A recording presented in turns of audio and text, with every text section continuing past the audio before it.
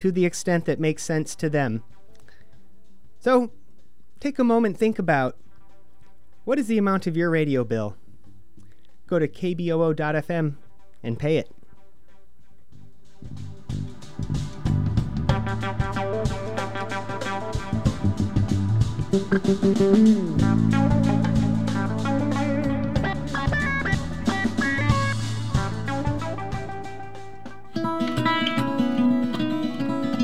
Hello, I'm Bob Madar.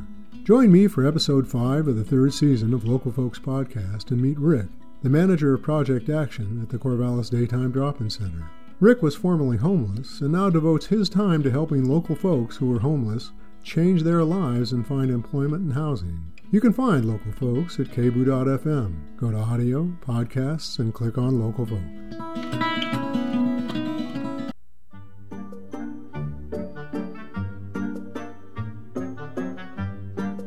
KBOO Community Radio is a proud co-sponsor of Special K on Friday, February 14th from 7:30 p.m. to 9 p.m. at the Imago Theater in Portland. Special K draws on popular culture to explore the inner and outer dimensions of theatrical convention, mental health, and the nature of reality. Again, that's Special K on Friday, February 14th from 7:30 p.m. to 9 p.m. at the Imago Theater located at 17 Southeast 8th Avenue in Portland. More information can be found at kboo.fm on the right side of the homepage under Community Events.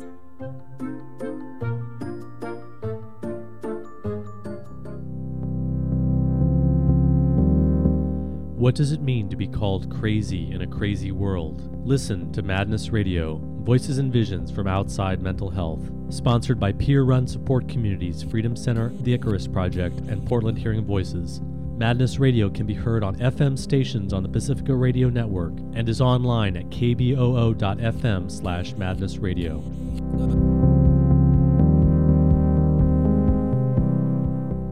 For 7 years and more than 125 shows, Madness Radio has been bringing unique voices and visions to community radio. Now Madness Radio needs your help. Go to madnessradio.net and join our Kickstarter fundraising campaign. Our goal is to raise money for more Madness Radio shows and also for producing a Madness Radio book based on the interviews that we've done over the past 6 years of Madness Radio. So please check out www.madnessradio.net and get involved with our Kickstarter fundraising campaign.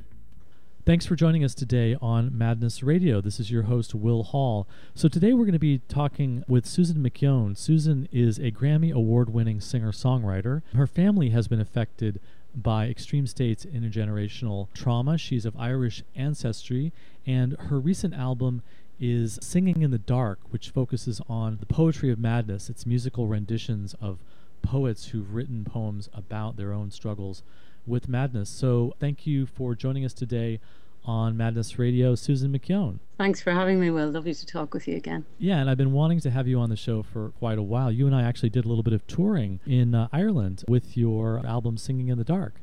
That was fun. Yeah, it was great to meet people and to be there. And you're not only a very moving singer and songwriter, but you're also someone who knows a great deal about Irish lore and history. You're somewhat of a cultural historian. So your performances, bring together the music and also the stories behind the songs.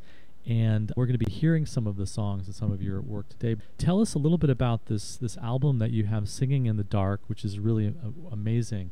It's based on musical renditions of poems about madness, and your interest in it came from your own family experience of extreme states? Yeah, it did, actually. That's probably a good place to start. I was in a relationship with someone who started to go into a very deep depression and go through behavioral changes that really were shocking to me. So a lot of different things changed within me. I started with them trying to look for help, and that's what led to my wanting to educate myself about mental health. And that took a while because the search for help went down the traditional routes and we didn't really find help for quite some time.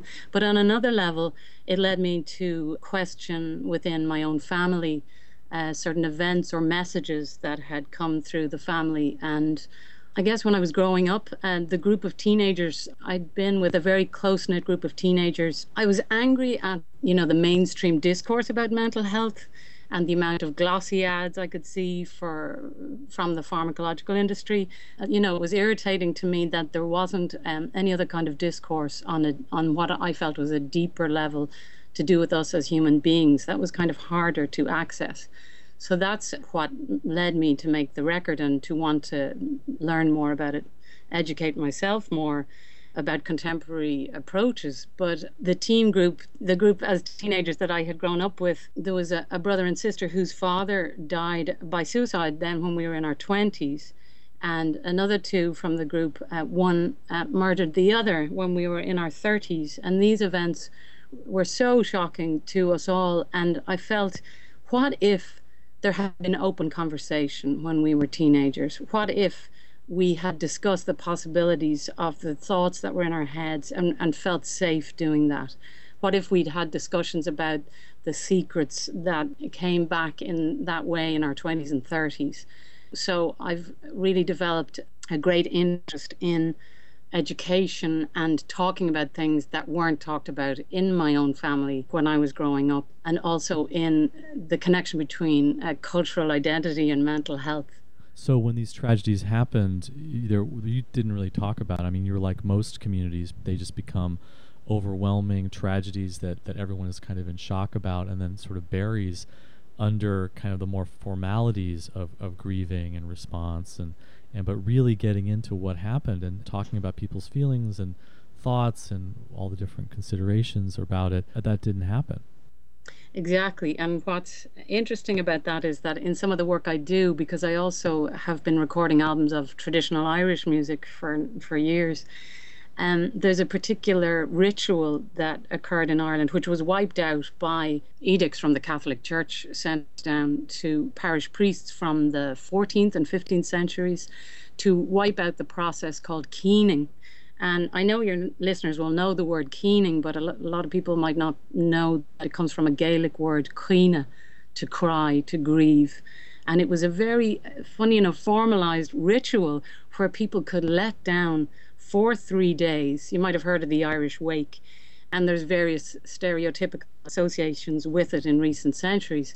But for centuries before that, it was a time when people conducted particular games. There was opportunities to celebrate the person's life as well as to grieve. And you could cry and mourn. And it was also an opportunity for people to express other things that might have been coming up in a social context in recent history. So there's various examples of these keens, which was an oral composition. It was orally done by women, but examples were written down from the late 1700s and throughout the 1800s, where women spoke out about other injustices like domestic violence that they had witnessed within the community. And at this time, when somebody had died, it was felt to be a safe place where they could express this and nothing could be said against them. And also going on were people grieving the dead person, banging on the boards of the coffin, tearing their hair, gathering together. There's various examples of people trying to describe the lament of the keen as kind of an otherworldly sound coming from these women who, as young girls, had watched the older women keening and learned the art from them. So it's very interesting. I've been having discussions recently with other singers, because these were things we weren't taught at school either, but there's a greater knowledge coming now. People are doing a lot more research into these things that we didn't have access to, but we want to claim because they are our own. And this is, Susan, why I'm so supportive of your work, and I'm really happy to have you on Madness Radio, because you're basically addressing mental health issues, extreme states, madness, suicide, from a completely non-medical perspective. You are responding in a way which is about the community and about arts and around culture that I think is actually the direction that we need to go. And I think there's a continuity between the way in which society says, okay, this is biological, this is about medications, it's about getting treated by a doctor. There's a continuity between that and the way in which historically certain kinds of truths, certain kinds of voices, certain kinds of practices, certain kinds of community expressions have been suppressed. That it's just too dangerous to let women be leading these rituals. It's too dangerous for people to speak up about domestic violence or to say the truth of what might have been involved with this suicide because it may have been related to incest or sexual abuse. That is politically very dangerous, and something we talked about quite a bit on Madness Radio, is that the way in which medicalizing problems takes the attention away from very real social, political, historical, cultural questions, including oppression. And I know that's been really huge in the Irish, and both in Irish immigrants in the United States and Irish in Ireland, that the connections between that oppression and the way in which mental health issues have been expressed or been responded to.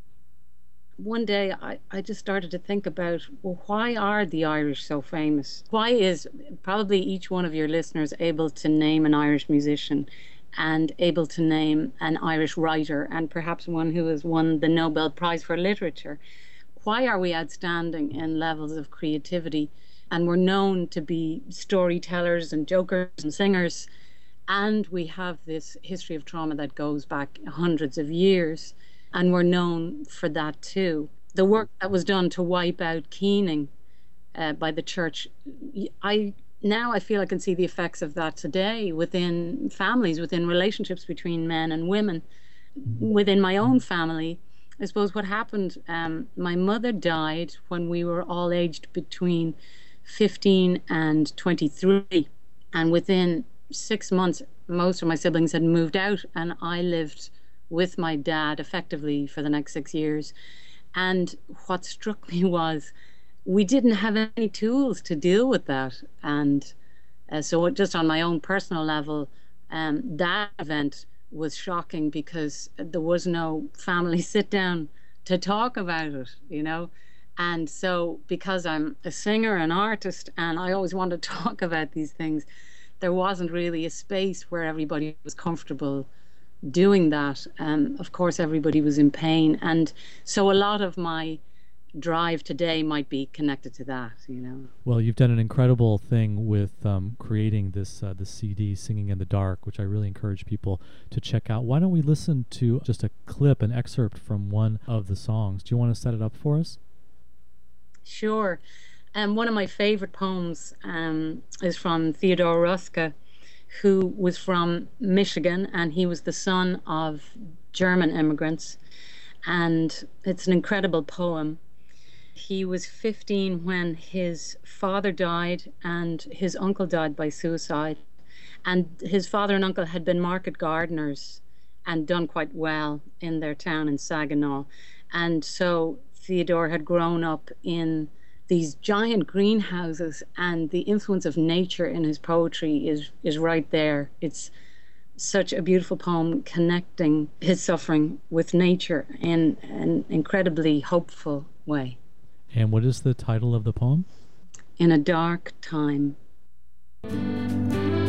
What's madness but nobility of soul at odds with circumstance? The day's on fire.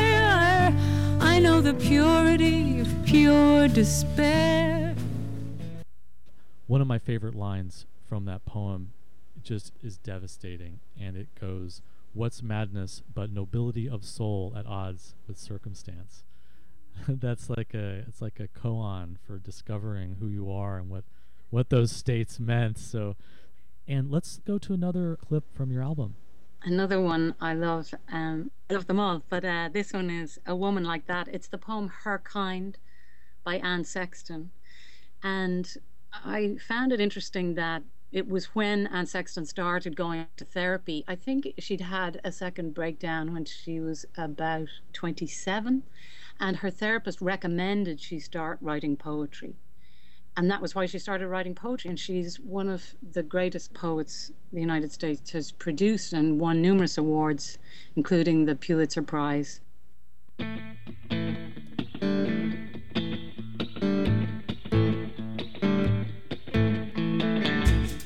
I have gone out, a possessed witch,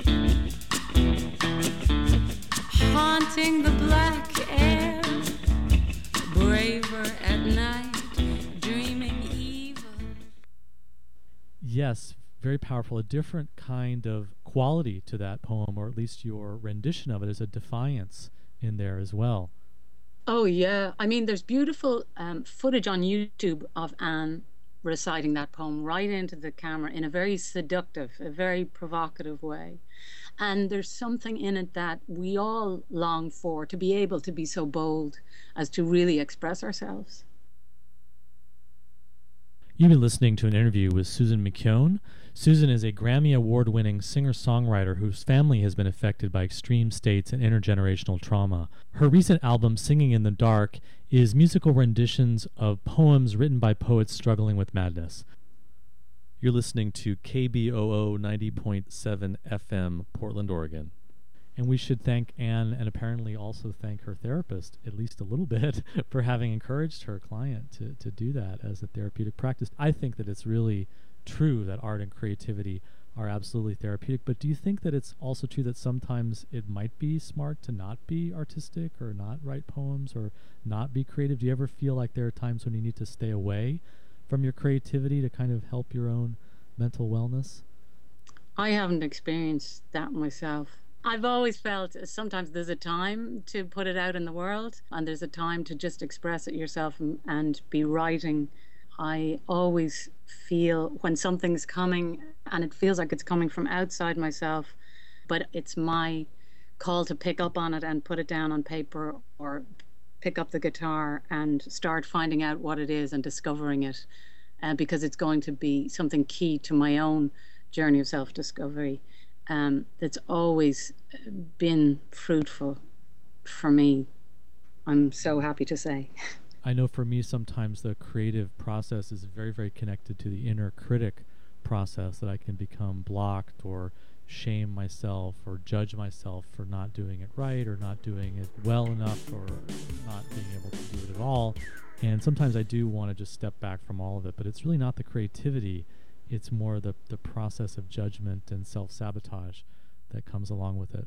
That's really interesting. You know, I don't know if you saw that documentary about the architect Frank Gehry.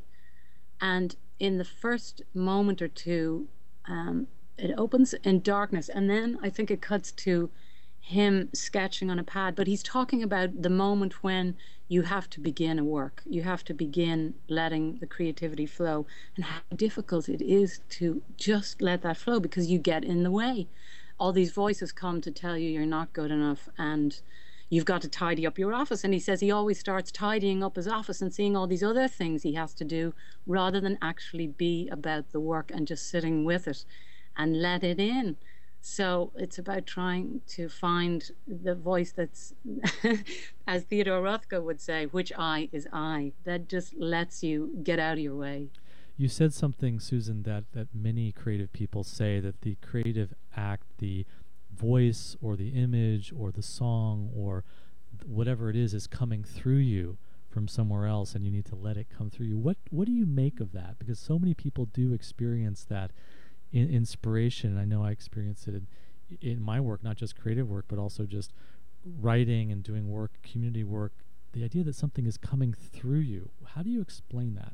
It's not something I can explain, but it connects to, you know, some of the most profound experiences I've ever had in my life, like the moment of being present when my father departed this earth, and the moment when I gave birth to my daughter, and the energy that was present was something I could not explain. And I feel that way when I feel so privileged to have had this experience of something flow through my hands or through my voice, and just feel privileged and gifted. And it's probably a good segue into the next song, maybe, if you'd like to do another piece of music.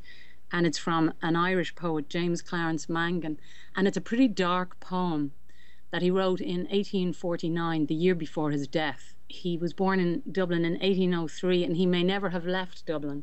And it's interesting to note that he died during one of the worst years of the Irish famine. And when he died, his causes of death were related to alcoholism and malnutrition.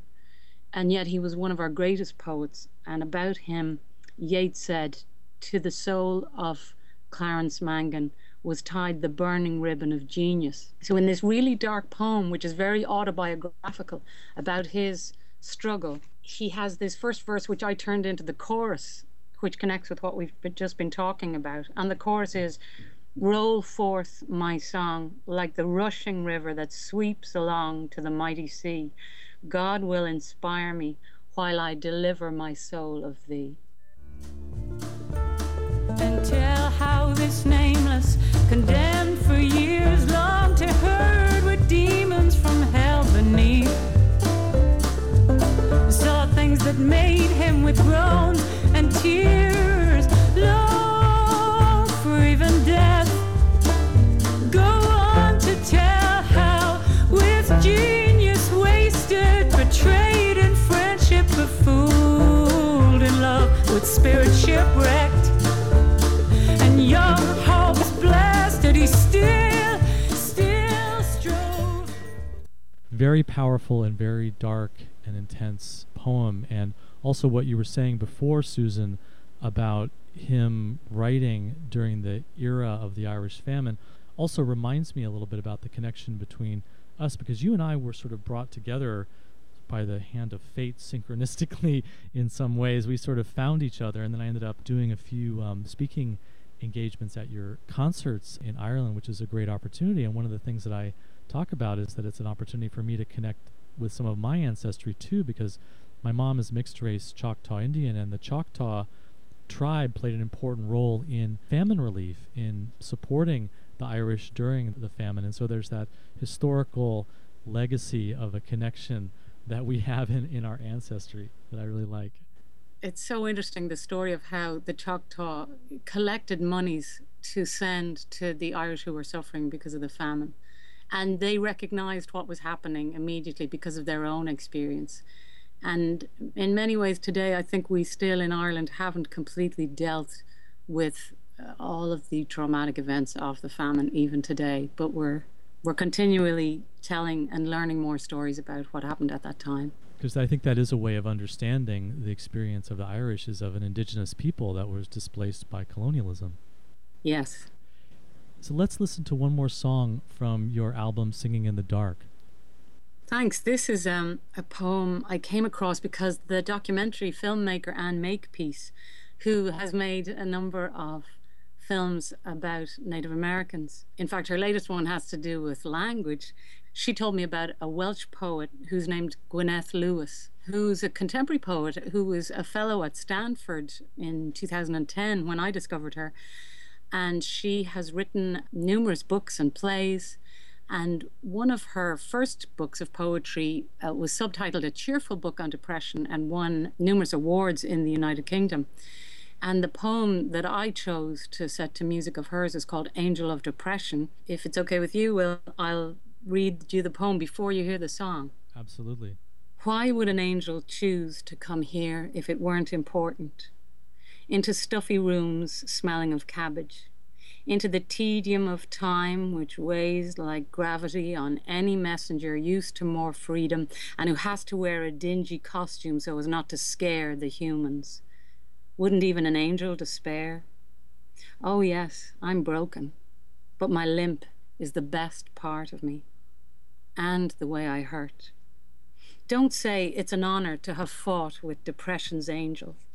It always wears the face of my loved ones as it tears the breath from my solar plexus, grinds my face in the ever-resilient dirt.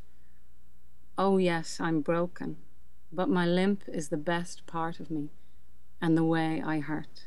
Oh, yes, I'm broken, but my limp is the best part of me.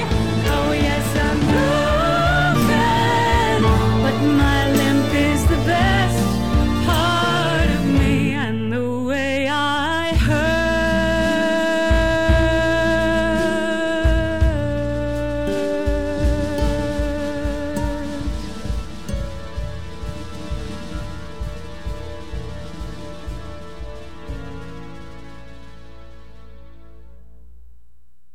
Beautiful. It's such a beautiful image that, yes, I have been injured. I have been wounded. I don't quite have all of me here in the same way. And yet, at the same time, that's something that I celebrate because it's actually given me very, very positive things. Yes, and also to add for your listeners that there is YouTube footage of Gwyneth available where she talks about her work and the sense of permissiveness in moving to the United States that came to her about her work. And she started out writing in Welsh. We have a little bit of time. Should we listen to one more poem? There's a poem called Crazy Woman by Gwendolyn Brooks. Do you want to introduce that one? I'd love to. I don't know a lot about Gwendolyn Brooks' personal life, but when I came across this poem, I just thought it was so beautiful and so simple about having a different wish and going against what the norm is, that it appealed to me greatly. And she has such a beautiful way with language. She was a poet from Chicago, and she was encouraged by her parents. They must have spotted her talent early, because as a teenager, one of her parents brought her to meet the poet Langston Hughes, who encouraged her to start trying to get published. I think she was about 17.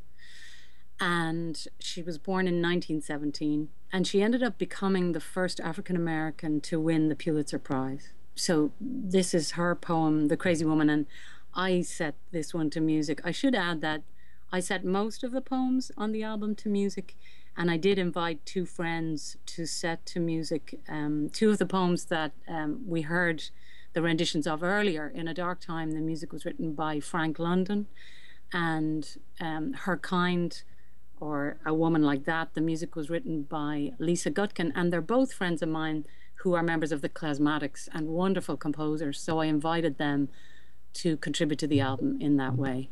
Something you said about Gwendolyn Brooks brings me back to the Rothko line where he says, "What's madness but nobility of soul at odds with circumstance?" And that, I think, is a very interesting way of understanding extreme states and madness and suicide and depression as a kind of resistance, as a kind of rebellion.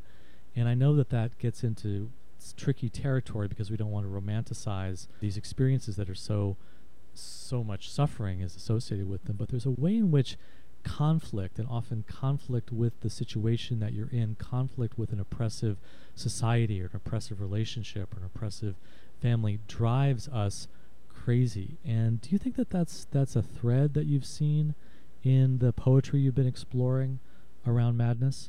I mean, that is something you see in poetry. It makes me think of my own songwriting and my own resistance to change, and that's what I address a lot in my own songwriting. I think it often comes down to my own struggles with the way things are around me. So let's listen to your rendition of Crazy Woman by Gwendolyn Brooks. I shall not sing a May song. A May song should be gay. I'll wait until November and sing a song of gray. I'll wait until November. That is the time for me. I'll go out in the frosty dark and sing most terribly. And all the little people will stare at me and say, that is the crazy woman who would not sing in May. Amazing. Susan, we don't have a lot of time. Remind people about the album that we've been hearing excerpts of songs from, and how they can get a copy of it and get in touch with you. Thanks, Will. We've been listening to songs from my album Singing in the Dark, which is available widely online and at my website, which is my favorite place for people to purchase it. My website location is susanmckeown.com, which is spelled SusanMckeown. You can order physical copies of the CD there, and if you should find it online as an MP3 download, you're welcome to write to me, and we could figure out how you could send me a stamped addressed envelope if you wanted to receive the physical liner notes booklet, which has all of the poems in it and my notes and all the credits for all the people involved in making the album. And Susan, what's next for you? You have a new album that's out, and what's your plans for the future? Well, it's a brand new album. It's called Belong, And these are all my own songs. It's my third album of completely original words and music. And they're all songs I've written in the last 10 years. And that's widely available and on my website. Susan McKeown, thank you for joining us today on Madness Radio. Thanks for having me. That's all the time we have on Madness Radio. Thanks for tuning in. You've been listening to Madness Radio, Voices and Visions from Outside Mental Health, co-sponsored by the Icarus Project, Portland Hearing Voices, and Freedom Center. Madness Radio is hosted by Will Hall, and producer is Leah Harris. Madness Radio is based at KBOO in Oregon and can be heard on FM stations on the Pacifica Radio Network. Listen on the internet at madnessradio.net and on iTunes. Contact us at radio@madnessradio.net. This is KBOO Portland. It's 10:30 a.m., and I get to remind you that KBOO programming is made possible by KBOO members, listeners, and support from Darkside Cinema. Open every night, featuring independent, foreign, and art house films. The Dark Side is located at 215 Southwest 4th Street between Madison and Jefferson Avenues in Corvallis, Oregon. More information and showtimes available online at darksidecinema.com.